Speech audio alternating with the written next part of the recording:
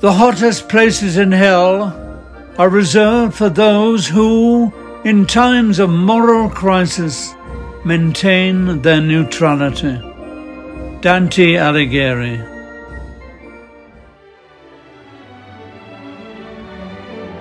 Welcome to Two Guys Searching for Truth on the Road That Never Ends, where all things philosophy are discussed by your co-hosts Credo and Glaucon. And on this road that never ends, we'd like to bring you along to discuss ideas like the Socratic good life, Cartesian doubt, the mystery of the Tao, Buddhist enlightenment, and the very questions which cover what it means to exist as a person. It's the place where thoughts from the past live on eternally in the realm of great ideas and monumental thinkers, and where those ideas cross with the present day to give meaning and purpose to the world around us. Because after all, the unexamined life is not worth living.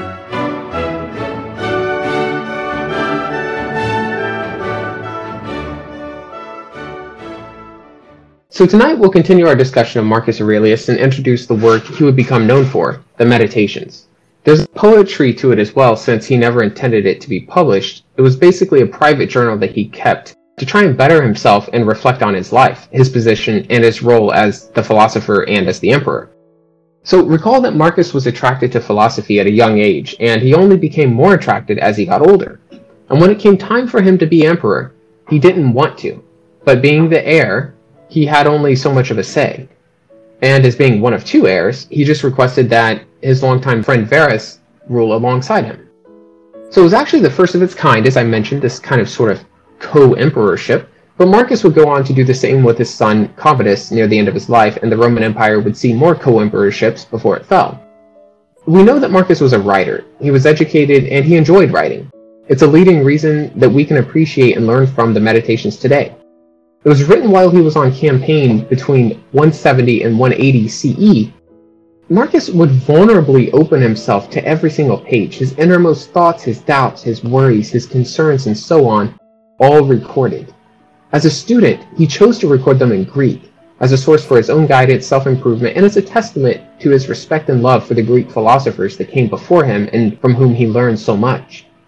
Given that it was a journal and was not meant for an audience, it didn't even have a title. The name The Meditations was just adopted later as a way to reflect how he used the journal and the purpose it served him.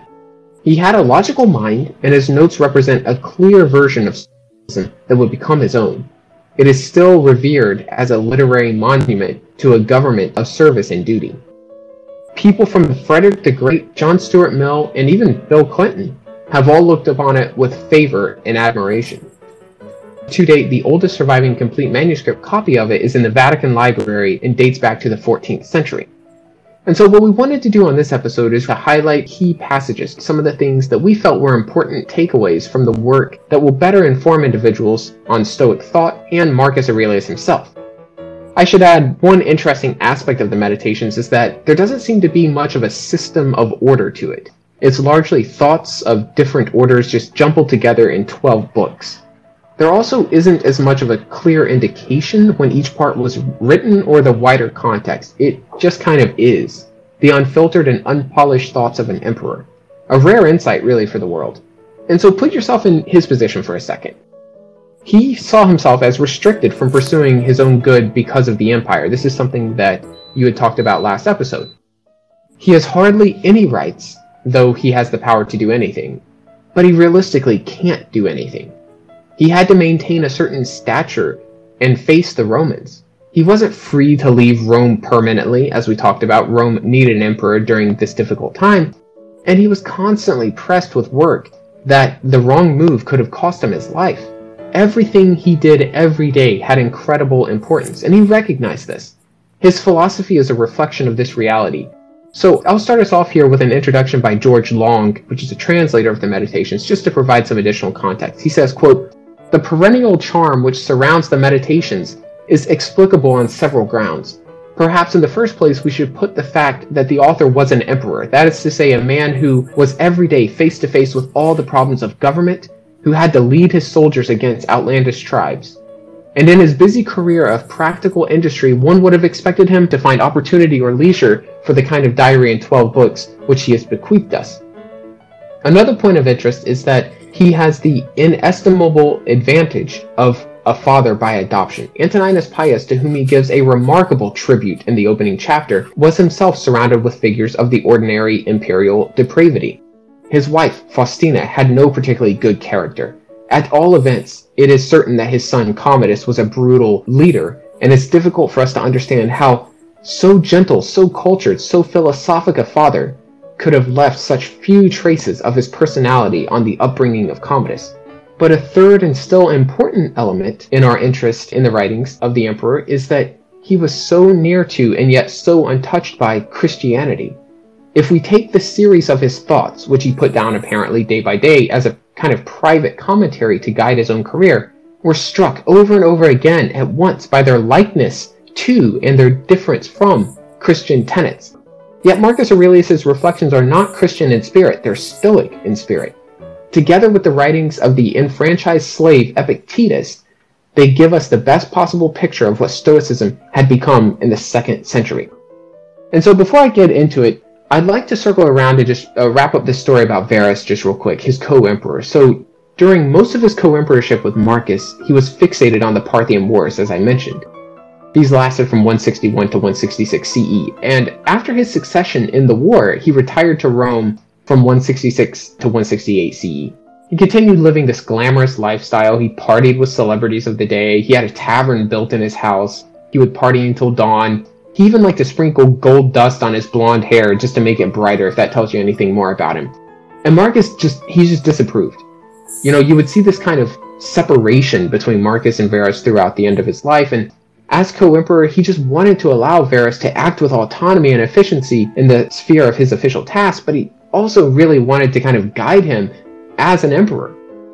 Anyway, Verus would fall ill in 169 CE and die a few days later. Most believe it was due to the Antonine Plague or smallpox. When he died, Marcus grieved the loss of his adoptive brother. He accompanied him to Rome, and he offered and honored his memory. After the funeral, the Senate declared Verus divine and was worshipped as Divus Verus.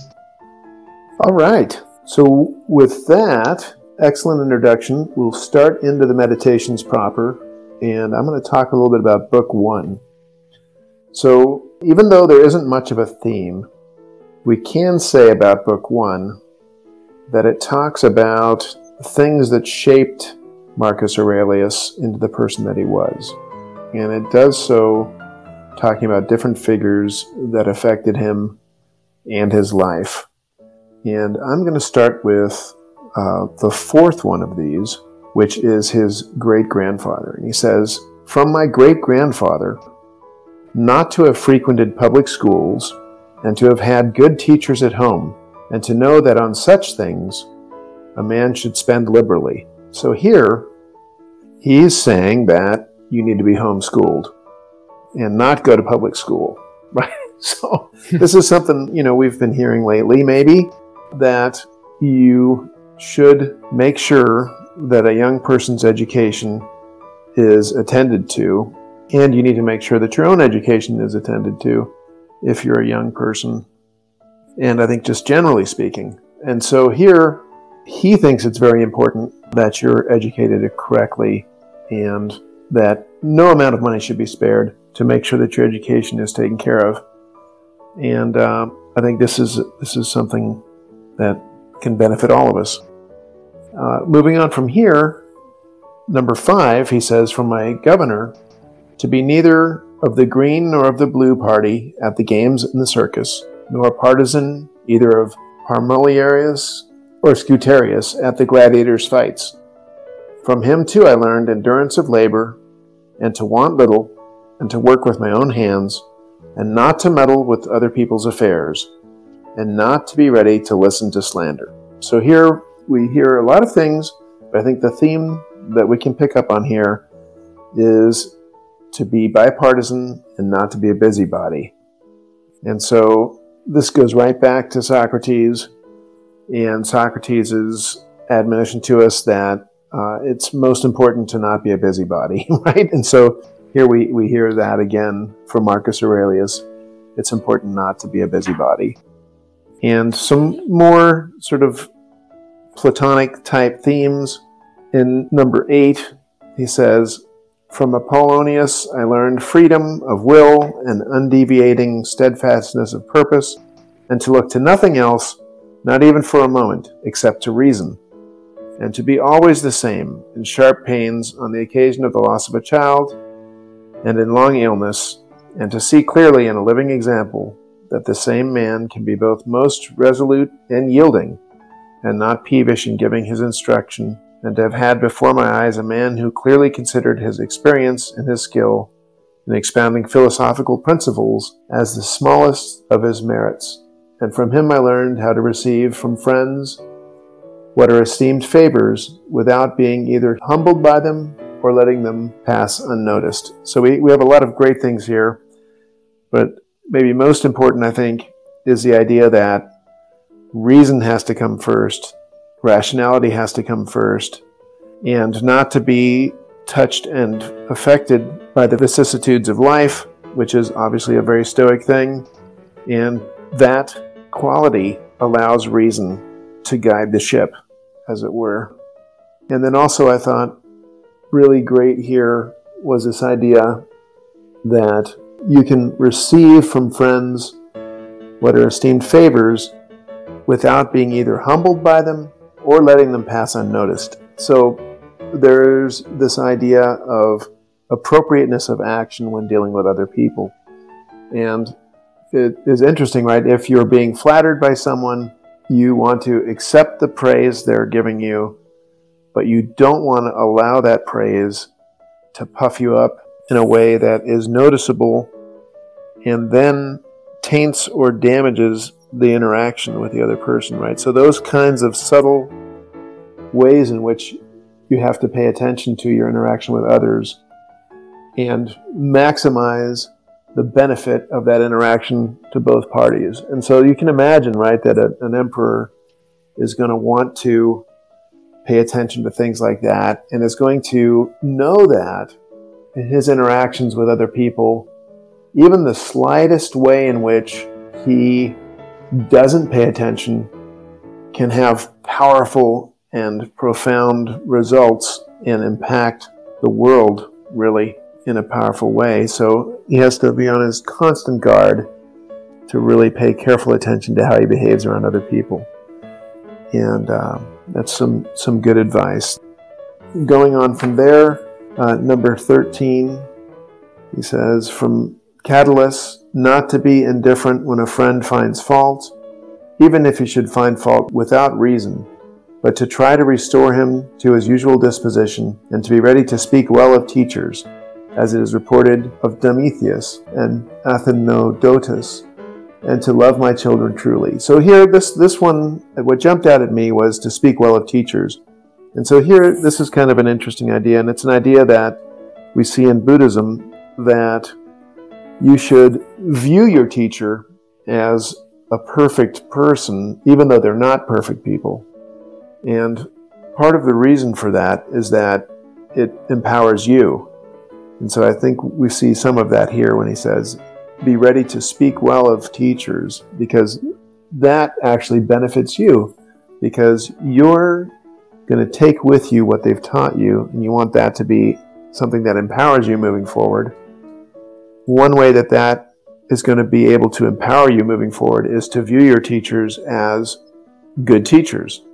Part of that is speaking well of them, because if you undermine the people that taught you and you speak badly of the people that taught you, you're basically undermining your own power, right? And going on from here, we have 14, and here we have some really great stuff. Just pulling from the middle of 14, he says, I received, and here he's talking about from his brother Severus, I received the idea of a polity in which there is the same law for all. So the law applies to everyone equally, no one's above the law.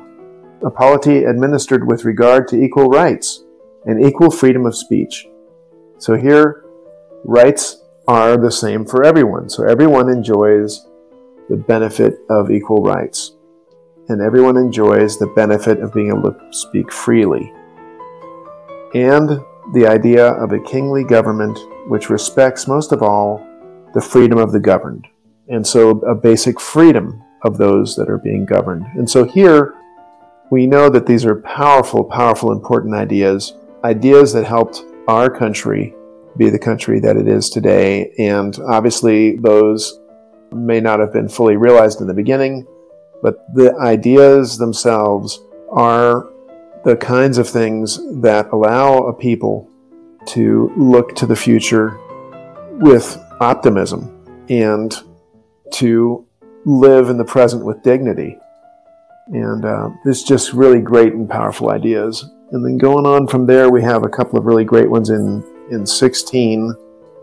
It says, he took a reasonable care of his body's health, not as one who is greatly attached to life, nor out of regard to personal appearance, nor yet in a careless way, but so that, through his own attention, he very seldom stood in need of the physician's art, or of medicine, or external application. So here he's talking about his father, but he's talking about how he took care of his health and how he took care of his body. And he's saying he did it in a very powerful way, but he didn't do it in a way that was too attached. He wasn't too attached to his body. And so this reminded me of a couple of things. One thing it reminded me of was this way in which in Buddhism they talk about how one of the things you have to watch out for in life is pride of the body. And so there it's kind of like you're super focused on your own physical being and the prowess of your body, the ability of your body. And so we know it's like a bodybuilding thing, right? Like, so sometimes people can be obsessed with their physical bodies and they can take pride in their physical bodies. And this can cause all kinds of problems with you as a person. But you don't want to not take care of your body, right, either. So there's a sort of mean there that you need to be on. And something that Marcus Aurelius took from his father was that his father was on the mean with his physical health. And so that I thought was really interesting. And also subtle stuff, these are subtle ideas about how to live well. And then another thing from 16, he says, towards the end there, he says, and that might be applied to him, which is recorded of Socrates. And he was able both to abstain from and to enjoy those things which many are too weak to abstain from and cannot enjoy without excess. But to be strong enough both to bear the one and to be sober in the other is the mark of a man who has a perfect and invincible soul. So here we know that the Stoics cared, just like Plato, about having the right relationship to pleasure, and that this was critical for a person to do well in life. And here he saw in his father, he was lucky enough, right, to have a father of this stripe that was able to have a good relationship to pleasure, an appropriate relationship to pleasure. And so Marcus Aurelius was able to experience that, and it seems to have benefited him in life as well. And that's obviously a blessing. So those are some thoughts about book one. And then book one, the last thing I'll say about book one is 17, the last section there in book one, is all about gratitude to what he's received in life. And here he's talking about gratitude to the gods, because the gods gave him, what he has in life. And so I'll just read a little bit of this. It starts off with, he says, "To the gods I am indebted for having had good grandfathers, good parents, a good sister, good teachers, good associates, good kinsmen, and friends, nearly everything good." And then dropping down a little bit further towards at the very end here, he says, "And that when I had an inclination to philosophy, I did not fall into the hands of any sophist, and that I did not waste my time on writers of histories, or in the resolution of syllogisms, or occupy myself about the investigations of appearances in the heavens. For all these things require the help of the gods and fortune." So here, he starts off and he talks about his family members, his grandfathers, his parents, and then he ends up talking about philosophy and having had the right relationship to philosophy and being given through fortune and maybe the divine the best parts of philosophy, and was not distracted by the other parts of philosophy. And this is very, very easy to be distracted by the academic life in a way that causes you to sort of miss the forest for the trees and get into some analytic deep water, or be confused by something, or attracted to a sophistic argument that leads you astray. And so, obviously that may be in the eyes of the beholder, but I think that that's some great and profound stuff there. So those are some thoughts from book one, and it's all great stuff though, and there is at least some kind of a common theme there in book one, that it's all about gratitude and about what's shaped him as a person. Yeah, no, I mean, book one really does stand out as one of the more organized books. As you said, there's definitely a common thread. And I think that book one is kind of one of those excerpts that almost everyone should read, like in its entirety. It's really, really, really telling that his private thoughts, again, this is not for publication, his private thoughts, despite the chaos, he didn't get distracted. And then he's grateful. Not just grateful, like super grateful. Like there's no mention of the negative stuff at all, right? I mean, despite being in kind of a relationship he didn't really choose or like, or, despite not having the best son, or, everything else, I mean, he found things to be grateful for amidst all that. And he's emperor. One more thing to say about book one, along those lines, really, to follow up on your comments, is that, it is a journal that he referred to for his own edification, right? And so book one is basically a list of things he's grateful for. And it is a powerful thing to remember that we have a lot to be grateful for. And here we have his list of things that he's grateful for. And he's reflecting on this. And that's a powerful exercise and a good thing to do in life. It certainly is. I mean, if you read his reflections basically there in chapter 1, you almost think, wow, he must have had nothing wrong ever in his life. Like, this guy got the best of all worlds. He's got the perfect family, he's got the perfect, and then you realize the truth, like the historical kind of truth of what was actually going on, and the strain and the pressure and the stress and the dissatisfaction with becoming emperor in the first place, and all this, and then you realize, like, wow, someone who really kind of lives what they're saying. I don't know, I think when I look at knowing the historical context, and then knowing how he, in his mind, resolved to portray it to himself. Remember, these are his personal thoughts, right? He's not doing this for show. He's not doing this for approval. It's just quite interesting that on the innermost part of himself, he's got gratitude, like deep gratitude. Anyway, I just think it's quite powerful. I also think that from here in book 2, right, he starts going into this idea, and you'll see it kind of spaced throughout the book. I'll quote several excerpts throughout, but he really starts honing in on this idea that things disappear quickly. Human things, mortal things, material things, they're all soon forgotten. And it's both a way to address the growing threat of fame and of people wanting to be remembered.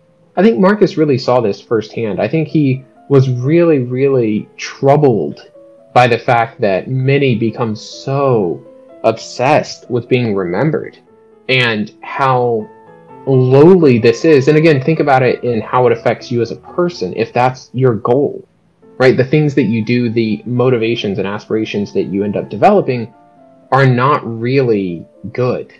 And so I think there are a few passages that speak to this at different angles, but they kind of all arrive at the same point. So I'll start here at book 2, line 12. He says, quote, "How quickly all things disappear, in the universe the bodies themselves, but in time the remembrance of them. What is the nature of all sensible things, and particularly those which attract with the bait of pleasure or terrify by pain, or are noised abroad by vapory fame? How worthless and contemptible and sordid and perishable and dead they are. All this is the part of the intellectual faculty to observe."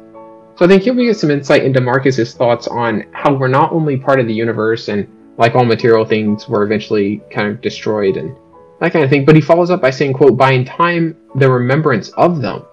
This part just kind of stuck with me because it shows that he sees the fame and approval of others as being an extension of the material in a way.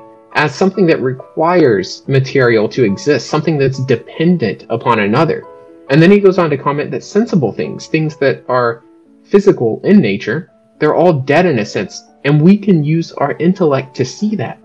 Like, this is something where we're basically, he's kind of commenting on the fact that we're above that stuff, and we have the ability to see that.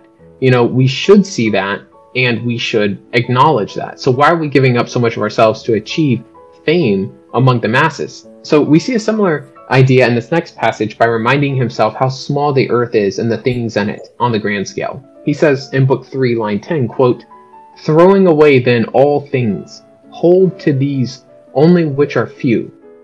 And besides, bear in mind that every man lives only this present time, which is an indivisible point, and that all the rest of his life is either past or is uncertain." And so here we're told that if you can only keep one piece of information, keep this, that every person only lives in the present. The present time is an indivisible point. And we'll discuss this in future episodes, but the thing he's identified here is pretty significant, that the present is indivisible. It cannot be stopped, divided, split, or somehow captured. He then says that the rest of a person's life is either past, meaning unchangeable, or future, uncertain. He continues, "Short is the time which every man lives, and small the nook of earth where he lives, and short too the longest posthumous fame, and even this only continued by a succession of poor human beings, who will soon die, and who know not even themselves, much less him who died long ago." So first we get this reminder of how small human things are, just by definition, on the earth. And then you think about how small the earth is, by definition in the universe and so on. But all the things that are a big deal to us personally are so minuscule on any grand scale you look at it. Our life, our neighborhood, our experience, our fame. He notes that fame requires dependency again, and that at some point, those who hold your fame in their mind and in their admiration will also fade away. People who know not even themselves, much less him who died long ago, he says. And he continues this idea here in Book 4, line 19. He says, "He who has a vehement desire for posthumous fame does not consider that every one of those who remember him will himself also die very soon. Then again, also they will have succeeded him, until the whole remembrance shall have been extinguished, as it is transmitted through men who foolishly admire and perish. But suppose that those who will remember are even immortal, and that the remembrance will be immortal." So here's your counter argument, right? What if people could live forever? What if the idea or your remembrance could live forever? He says, "What then is it to thee? And I say not what is it to the dead, but what is it to the living? What is praise, except indeed so far as it has a certain utility? For thou now rejectest unseasonably the gift of nature, clinging to something else." And so I think, one part of what he's saying here is that in time, well, number one, praise isn't really something to kind of admire anyway, but in time, people will see that you are kind of selling yourself, and it's not really admirable anyway, right? That anyone who is looking upon this with some sort of standing and deeper understanding, they're not really going to look upon this with favor. And then one last part I'll say here, he says, Book 4, line 33, "The words which were formerly familiar are now antiquated. So also the names of those who were famed of old are also now in a manner antiquated. Camillus, Cassio, Volusus, Leonatus, and a little after Scipio, and then Cato, and then Augustus, and then also Hadrianus and Antoninus. For all things soon pass away and become a mere tale, and complete oblivion soon buries them.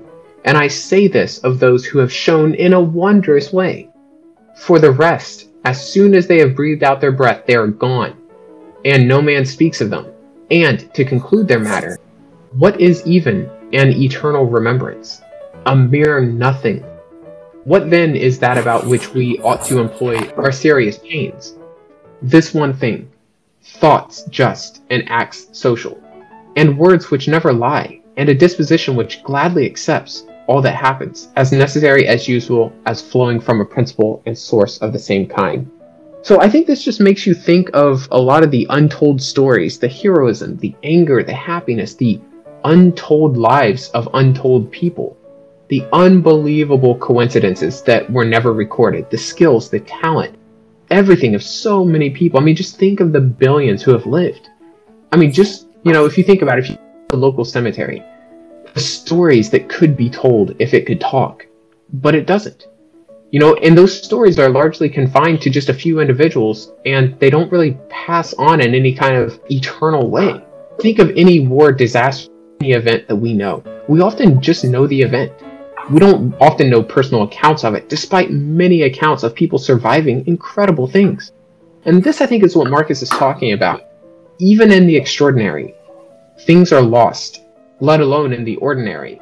And, one of the things, I think that Marcus grappled with this idea.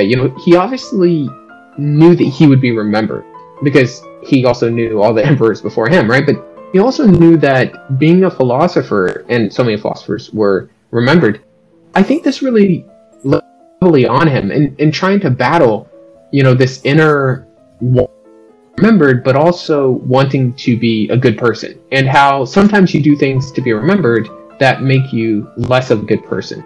Anyway, I think it's just really cool that we kind of see this unadulterated, thought process that is going on in his mind about remembrance as a whole. All right, awesome. So I'm going to go to book 2 again. Go back to book 2, and there are a couple of great passages here. So I'm just going to read 2. Whatever this is that I am, it is a little flesh and breath, and the ruling part. Throw away thy books, no longer distract thyself, it is not allowed. But as if thou wast now dying, despise the flesh. It is blood and bones and network, a contexture of nerves and veins and arteries. See the breath also, what kind of thing is it? Air, and not always the same, but every moment sent out again and sucked in. The third, then, is the ruling part. Consider thus, thou art an old man, no longer let this be a slave, no longer be pulled by the strings like a puppet to unsocial movements, no longer by either dissatisfied with thy present lot, or shrink from the future.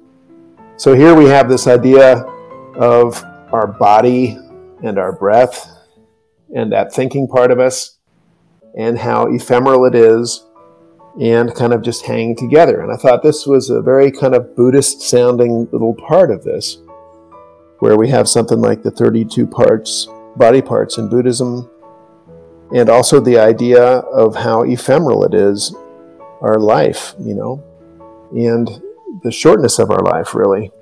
Going on to 4, we have, remember how long thou hast been putting off these things, and how often thou hast received an opportunity from the gods, and yet does not use it. Thou must now at last perceive of what universe thou art a part, and of what administrator of the universe the existence is an efflux, and that a limit of time is fixed for thee, which if thou dost not use for clearing away the clouds from thy mind, it will go and thou wilt go, and it will never return. So we have this short period of time, we have this precious human life, and we need to make best use of our time.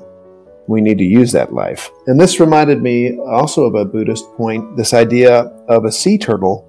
And that is the point that our human lives are so precious because even though we will be reincarnated, according to Buddhist thought, that chance of us being reincarnated as a human being and being in the envious position of being able to use that human life to understand ourselves and make progress towards something worthwhile is very rare.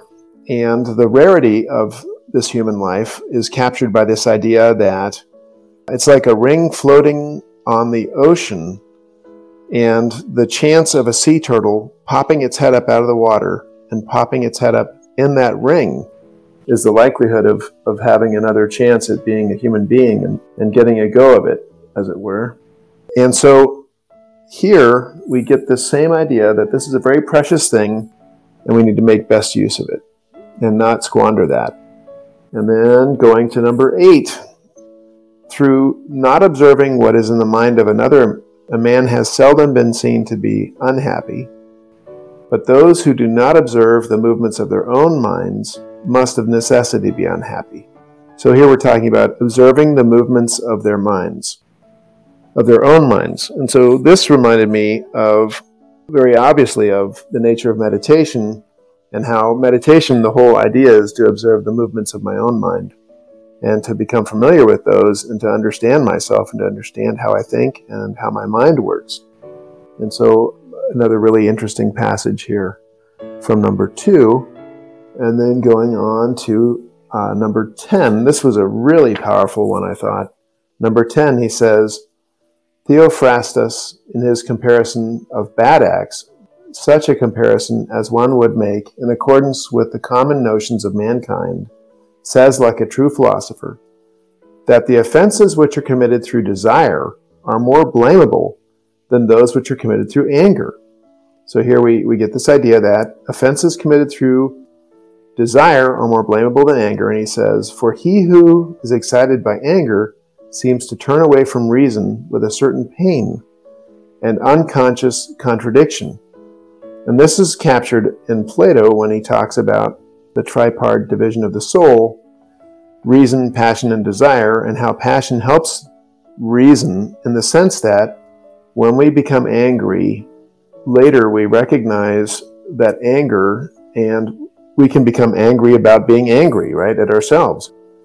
But he who offends through desire, being overpowered by pleasure, seems to be in a manner more intemperate and more, he says, womanish in his offenses, rightly, than in a way worthy of philosophy. He said that the offense which is committed with pleasure is more blamable than that which is committed with pain. And in the whole, the one is more like a person who has been first wronged through pain is compelled to be angry, but the other is moved by his own impulse to do wrong, being carried towards doing something by desire. So if I am angered by something external, so somebody does something bad, it makes me angry, and then I act on that anger, I've had an outside effect, an outside cause, which has produced an effect in me that has caused me to do something blamable. But if I act out of desire, it's an inside cause that is producing that change in me, and that's blameworthy. So in the case of desire, it's more blameworthy than anger, because anger is caused by something outside of me. So I thought that was interesting, because I had never heard that before, the distinction between vices that are caused by my relationship to pleasure being more blameworthy than my vices that are caused by my relationship to pain. Because we know from our discussion of Aristotle, the relationship of pleasure and pain describes virtue, but here we get this idea that not being temperate is more blameworthy than being cowardly, not being courageous, because the two main virtues are courage and temperance, because they relate to our relationship to pain and pleasure. And here we see that Marcus Aurelius believes that our relationship to pleasure is more important, and if we don't do it right, we're more blameworthy. And I think we were talking about that when we were talking about this a long time ago, that it does seem to be the case that it's much harder for humans to have the right kind of relationship to pleasure. It seems easier to deal with pain in life. But so I thought that was pretty interesting. And then I guess we can say a couple more things about 2 here. We have this idea in 13. We have this idea of our internal demon, and then studying about things beneath the earth. And so I can just try to read a little bit of this here, and then we can finish with that for what I wanted to say about book 2. He says, nothing is more wretched than a man who traverses everything in around and pries into things beneath the earth, as the poet said, and seeks by conjecture what is in the minds of the neighbors, without perceiving that it is sufficient to attend to the demon within him and to reverence it sincerely. So here, this really reminded me of Socrates, because Socrates is all about his conscience, all about the demon within, and is all about not trying to understand things beneath the earth and above the sky, which would be what the scientist does. So paying attention to our moral selves, much more important than trying to understand things which we may not be capable of understanding at the end of the day. So those are just some thoughts about book 2 there. Yeah, I mean, I'm always kind of impressed at how Marcus is able to separate certain things that maybe we don't initially believe are as separate as he puts them in his kind of way to separate his moral life from his physical life. I thought that was really nice. In book 4, so just to comment a little on his beliefs on the importance of life and a little bit about being a good character. In book 4, line 32, he says, "Consider, for example, the times of Vespasian. Thou wilt see all these things, people marrying, bringing up children, sick, dying, warring, feasting, trafficking, cultivating the ground, flattering, obstinately arrogant, suspecting, plotting, wishing for some to die, grumbling about the present, loving, heaping up treasure, desiring consulship, kingly power. Well then, that life of these people no longer exists at all. Again, remove to the times of Trajan. Again, all is the same. Their life, too, is gone. In like manner, view also the other epochs of time and of whole nations, and see how many, after great efforts, soon fell and were resolved into the elements." So we get a certain sort of interesting look at this, too, looking back on a Roman Empire that would eventually dissolve into the elements, as it were. But Marcus is just asking us to reflect upon the times before him, that of Vespasian, and then consider all the marriages, the sickness, the dying, the wars, the riches, the feasts, the feats, the trading, the marketplace, the crops, the arrogance, the suspicion, the grudges, the flattery, the suicides, the love, the treasure, so on. Like, all these emotions, these feelings, these states of minds, these passions, these convictions, and then look at how the life of all of those are gone. The passions, the feelings, they die with them. How the grudges are soon gone as well. Though they could have pushed one to their tomb years before they would have actually died without such bothersome conditions. He then, takes you to another time and it says, expand it outwardly. Look at nations, look at time periods, all that, the energy, the effort, the progress, everything is just dissolved. And, like one day our Earth will collide with the sun. I mean, the incredible, incredible things that we have, legacies. It also makes me think about how you can be entirely exhausted and frustrated and debating until you get yourself insane, only to realize you're really the only one that cares about that. Because once you're gone, like, things will move on. Just like I said, Machu Picchu is gone. The Mona Lisa is, like, it's all, everything's going to be just dissolved, right? And so in some ways, he suggests us to consider what's really occupying our life and to really inquire about this thing's significance, to really look deep into it. Are we okay with this? Are we wanting that to be a decisive factor on our sanity and on those we love? And so then a little bit more about good character. He says on book 3, line 7, quote, "Never value anything as profitable to thyself which shall compel thee to break thy promise, to lose thy self-respect, to hate any man, to suspect, to curse, to act the hypocrite, to desire anything which needs walls and curtains. For he who has preferred to everything else his own intelligence and the demon, and the worship of its excellence, acts no tragic part, does not groan, will not need either solitude or much company, and what is chief of all, he will live without either pursuing or flying from death. But whether for a longer or a shorter time, he shall have the soul enclosed in the body, he cares not at all." And so here we see this kind of push towards ensuring that nobody can break your character and make you do things uncharacteristically. Again, kind of think about the things that he saw. People completely sell themselves for positions of power or for riches or, what have you. Never allow anything of value over yourself. Don't lose self-respect or break promises or hate another or be a hypocrite and so on. Again, these are things that he would see with his own eyes. People lined up ready to rid themselves of their honor and their, anything, right? Just to get more worldly desire or fame. I think Marcus really saw that as problematic, that bothered him internally, right? Obviously, he's recording this in his journal. Because if you can't be yourself and cannot be of good character or your best person, then what are you but a fraud? And then one last part I'll say about this. Book 6, line 30, he says, quote, "Take care that thou art not made into a Caesar, that thou art not dyed with his dye.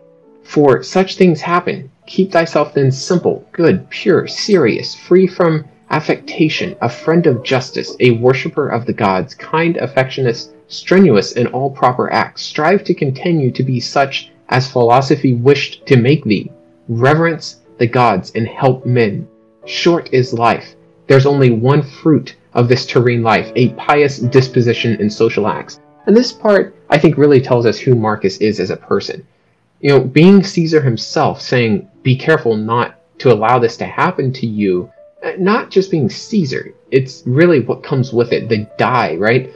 The kind of prestige and the class, really. He recognized that there is no going back. There's a certain transformation that the throne can have on people, and that they become absorbed in their title. They forget their essence. From his point of view, he readily looked at the throne as not being a position of merit, but of circumstance. He was careful that the royalty and the Caesarness didn't rub off on him and didn't corrupt his person. And as he said, revere the gods and help people, and strive to be as philosophy wished to make you. Be of good character thoroughly. Life is short, and you only live once. He's really known for saying, waste no more time arguing what a good man should be. Be one. And I think that really tells us a lot about who he was. Yeah, no, that's awesome stuff. I just had a couple more little lines to mention. So I've got number 4:4 towards the end of it. He says, for as my earthly part is a portion given to me from a certain earth, and that which is watery from another element, and that which is hot and fiery from some peculiar source, for nothing comes out of that which is nothing, as nothing also returns to non-existence. So also the intellectual part comes from some source. So this is very interesting because he's saying the thinking part of me is also subject to cause and effect. And so this I thought was pretty cool, because in a couple of places in Buddhism, once again to go back to Buddhism, one of the ideas about why we should think that we continue on when we die is that everything that exists has a cause. So everything's bound by cause and effect. Everything that arises because something caused it to arise. And when I have a thought, there was a thought that preceded that thought, and so on. And when I die, my body continues, and so my thoughts must also continue.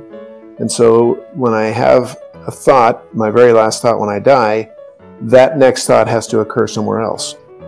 So I thought that was pretty cool. And then we have 4:36, observe constantly that all things take place by change, and accustom thyself to consider that the nature of the universe loves nothing so much as to change the things which are, and to make new things like them. For everything that exists is in a manner the seed of that which will be.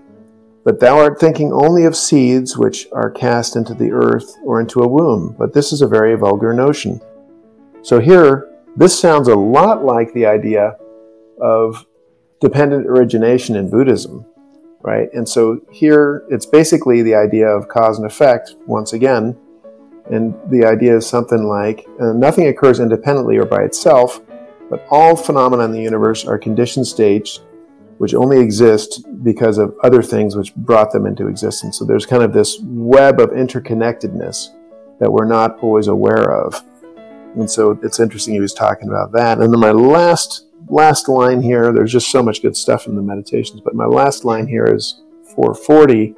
He says, constantly regard the universe as one living being, having one substance and one soul, and observe how all things have reference to one perception, the perception of this one living being, and how all things act with one movement, and how all things are the cooperative causes of all things which exist. Observe, too, the continuous spinning of the thread and the contexture of the web. And so there we have, once again, something like dependent origination in Buddhism, but we also have a very Spinozistic sounding world, universe, where you have some kind of pantheism going on there. So anyway, those are just some thoughts about the meditations.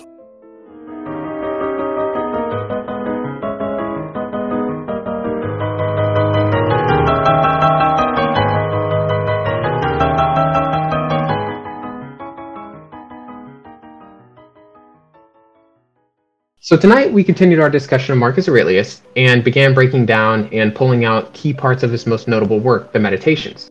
This collection of journal entries Marcus left us is still relevant, important, and closely followed by nearly 2,000 years later.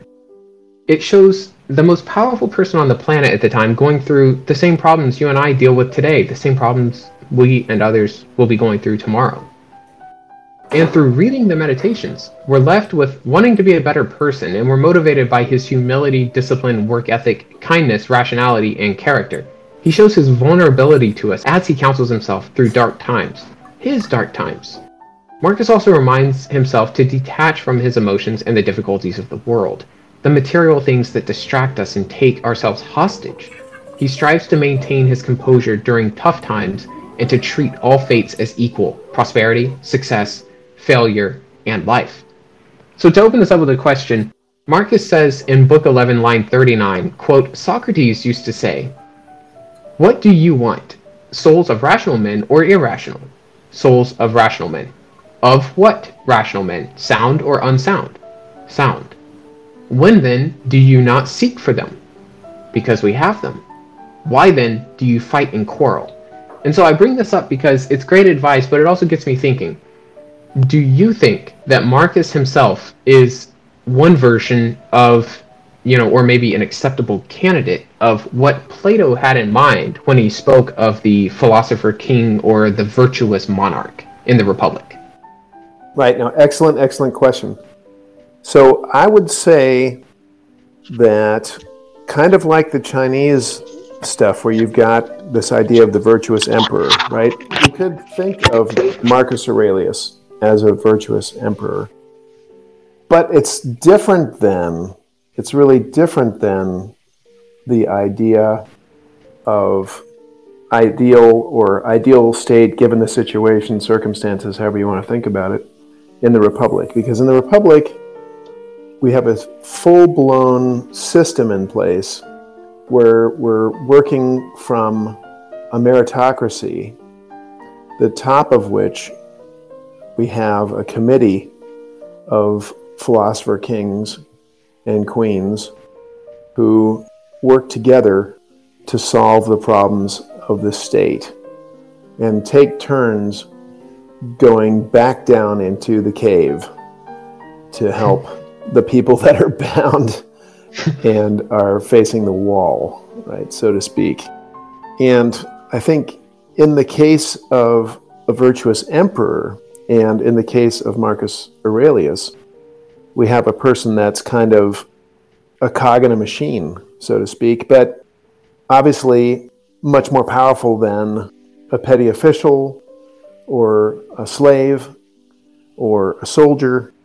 The emperor is the most powerful person in that machine, but is still subject to the workings of the machine and is not really able to fundamentally change the situation in the way in which it would be necessary for that person to change the situation to be the kind of philosopher ruler that was envisioned in the Republic. At the same time, it does kind of fit the model of the virtuous ruler, because you have basically a very limited amount of options. You have a virtuous ruler, you have a tyrant, and you have a democracy. And in the case of the virtuous ruler, the problem is perpetuating it. In the case of a democracy, you kind of give up, you kind of solve the perpetuation problem, but you lose the virtuous part and you lose the wise part, right? So you have the ability to perpetuate it, but you don't have perpetuation of virtue and wisdom. In the tyranny, you have centralized power, but you don't have virtue and wisdom. In the virtuous ruler, you have the virtuous ruler, but it's only for a time.